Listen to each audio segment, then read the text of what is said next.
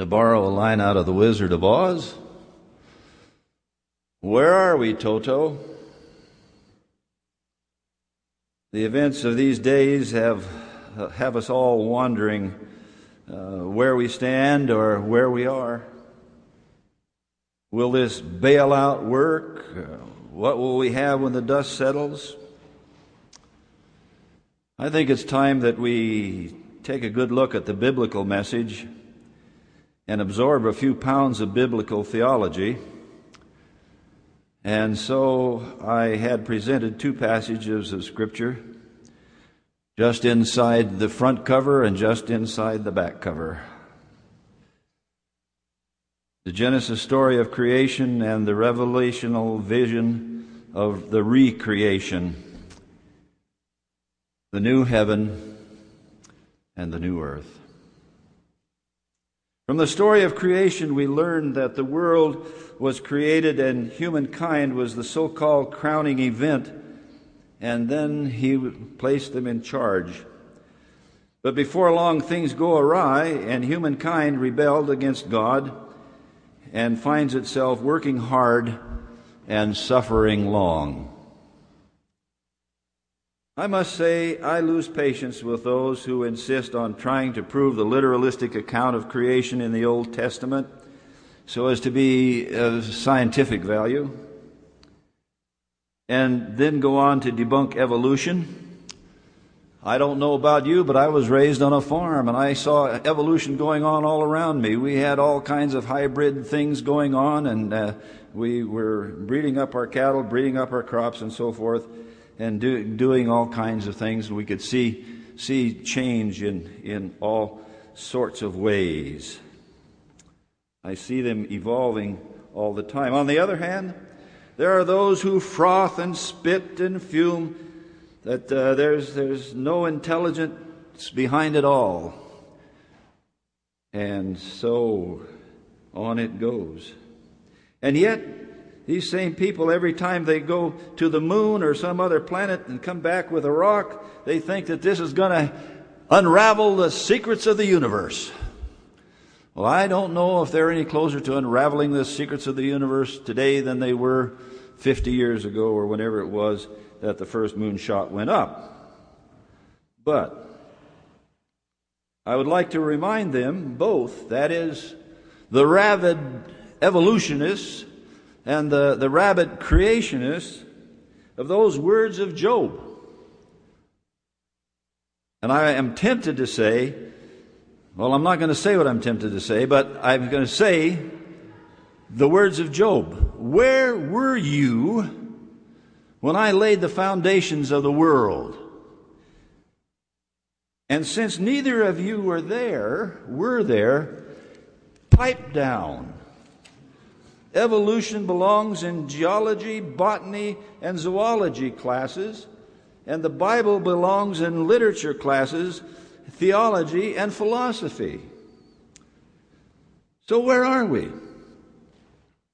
What is our human condition, and how did we get there? Oh yeah, this rant about science and evolution and so forth, that was just a digression. Where are we? What is our human condition? How did we get here? Allow me to quote my good old friend Reinhold Niebuhr. Man is free, that is, has dominion, but man is finite, that is, he's going to die. He's free to dream the impossible dream, but remains a part of the created order. He will always be man, and God will always be God, not with understanding what you hear in the LDS Church. He remains a part of the created order. My frustration, you see, is that trying to turn the book of Genesis into the account of creation into a scientific textbook is to miss the point of Genesis altogether. Man cannot attain godhood by eating certain fruits. Like the Greeks believed, you eat the fruit of the gods, you can become like God. Don't even try it. It won't work. Rebellion against God is the root of our troubles. But man doesn't learn. Let's build us a ziggurat. Now there's a good 6-cylinder word for you. Ziggurat is a ramp to heaven. They call it Jacob's ladder, but it's a ziggurat is a wider thing than that, and it goes up. You can see remnants of those around. But, if it was a ladder, how in the world were these angels getting up there, climbing all over the top of each other, going on up, or some going down, coming up? I don't know how that would work. But the ziggurat makes the most sense. A stairway to heaven. What was the result? Confusion. Then a man says, I'm going to tear down these barns, and I'm going to build bigger barns, and I'm going to pour me a stiff shot of brandy, and I'm going to say, soul, you got it made. And then the word comes back, you fool, you're going to die tonight. Humankind continues, and continues to overreach themselves. And once in a while, if you keep your eyes open while you're writing the sermons, things fall into your lap. Yesterday, I took in the Trib, and there were 1, 2, 3 inserts from the real estate folks. 3 of them. And here's what they have to say. The stars have aligned themselves for ivory home buyers. Now, Ivory bears the same first name as I do, and I'm about ready to change my name. Today's challenging markets presents a great opportunity to move up into a new home and a lifestyle you've always wanted. Today's great pricing means astronomical savings. Today's low prices make it now the perfect time for existing homeowners to reposition for the future appreciation. Yes, you may sell your existing home for less, but we will give you unparalleled new home pricing along with extraordinary amenities in amazing East Side, over here, locales. Well, you go down here and they highlight a home. It's called the La Chateau Marseille. Is now for sale after marveling thousands at the 2006 Parade of Homes. Let me tell you about the La Marseille. It has a price of $5,999,000. It was built in 2006. Why in the heck haven't they sold it by now? It has 10,944 square feet. It has 5 bedrooms and 8 bathrooms. Now I ask you, folks. No, I'm not going to ask you.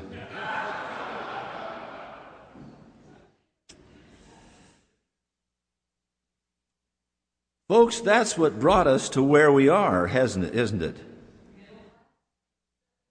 Yeah, it has brought us to where we are.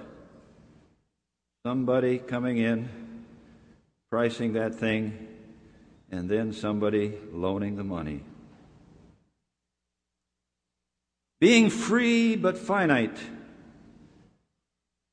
We have dominion. But with that dominion, you cannot escape responsibility. Fly high as you can, but you've got to come down someplace, even if it's with a golden parachute.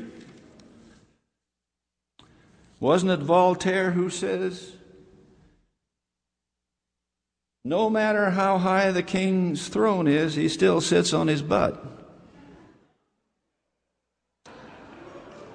When things are going great, we think that we are gods unto ourselves. We think that we can call the shots and get away with it. How long? How long can we get away with it, Wall Street? How long can we get away with it, D.C.? That is the capital. Or how long can we get away with it, FBC? Now, the polite language puts it this way. When the market gets too hot, there's a correction coming. In a democracy, when it gets out of hand, there's an election coming.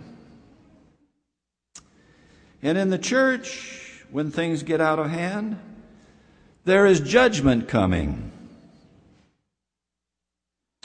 You see, God has woven judgment into the warp and woof of reality.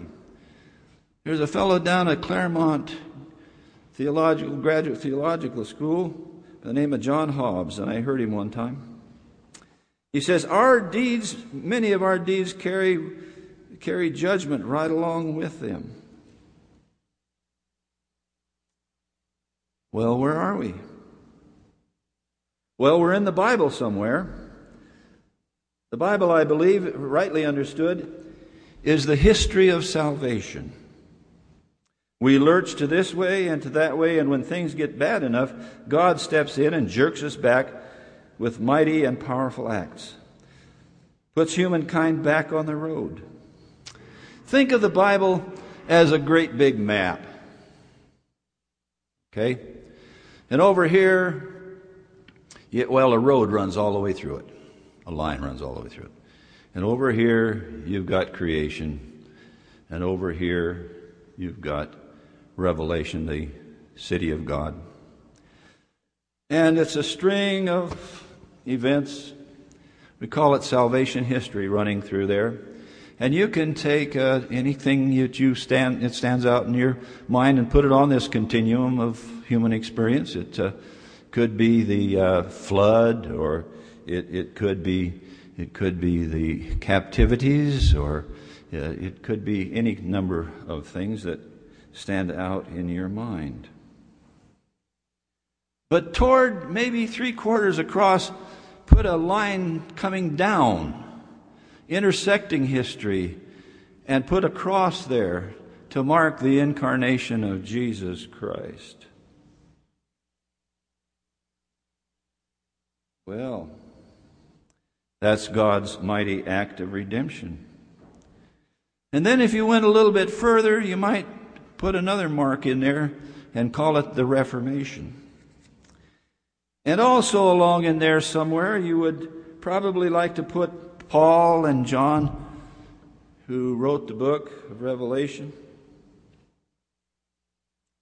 where they find that there is going to be a new heaven and a new resurrection body. A new heaven and a new earth and a resurrection body.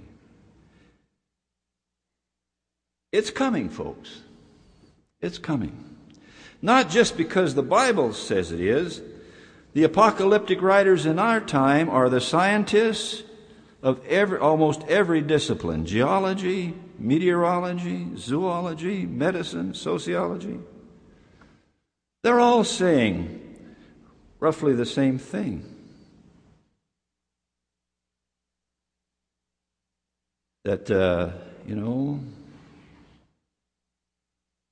there are a limited amount of resources. Population's getting thicker all the time. And there's going to be wars. There's going to be famine. There's going to be death.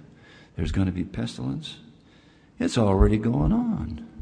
The Bible speaks of it as the riding of the four horsemen of the apocalypse. Well, I have always said the four horsemen of the apocalypse, they ride in every generation. But they're off in the world. Now, the irony is that from the fundamentalist side, climate change, ozone depletion, those kinds of things are unprovable. They're just cyclical. We have times of warm weather and so forth and so on. You heard it, if you watched the debate last week. Well, They also go on to say birth control is immoral, in the face of overpopulation, as is family planning, and in some extreme cases, amniocentesis, and all the rest. But the Bible says it's running out. Science says it is running out. Now, we with dominion need to be responsible to minimize suffering, feed the hungry, clothe the naked, until God shows up with the new heaven and the new earth. Tragedy then will melt into joy eternal in that glorious new city where privation gives way to plenty. Drought will give way to the mighty river running through the street. Where the drugstore gives way to the healing leaves of the trees of life planted along the river. Where death and sadness melt away into the presence and peace of God. Where are we, folks? Well, we're on that road. We're on that road. We are looking forward to the city of God. Indeed, we are marching to Zion. Now, we may have to stop once in a while. Stop once in a while because our feet get sore. Stop once in a while because we have wounds. Bind up our wounds. But we're still oriented toward that eternal city, that shining city, where there's no blackouts because God is the light and He is in the midst. There are no gates. There are no cops. There's no privation. There's no death. It will all at that time be behind us. The song says, "Come we that love the Lord, and let your joys be known. Join in a song with sweet accord, and thus surround the throne." We're marching to Zion. Beautiful, beautiful Zion, that wonderful city of God.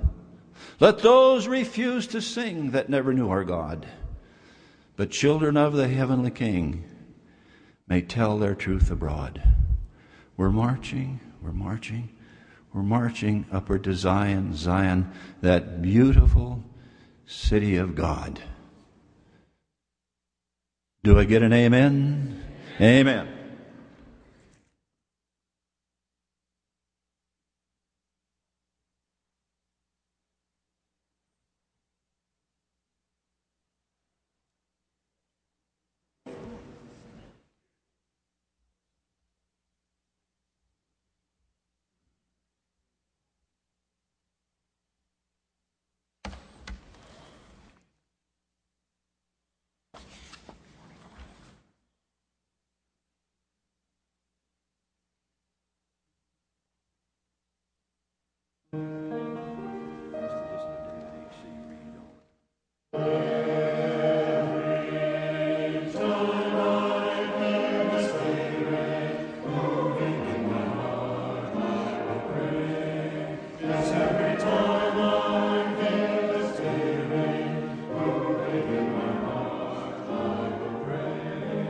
Upon the mountain my Lord spoke, out of His mouth came fire and smoke.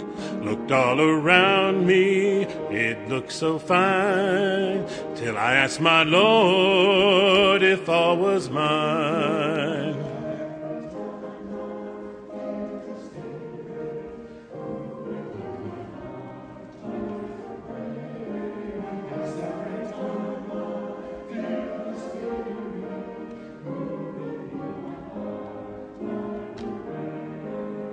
Jordan River is chilly and cold. It chills the body, but not the soul. There ain't but one train upon this track. It runs to heaven and right back. Every time I feel the Spirit moving in my heart, I will pray. Yes, every time I feel the Spirit moving in my heart, I will pray. Every time I feel the Spirit moving in my heart, oh, the Spirit moving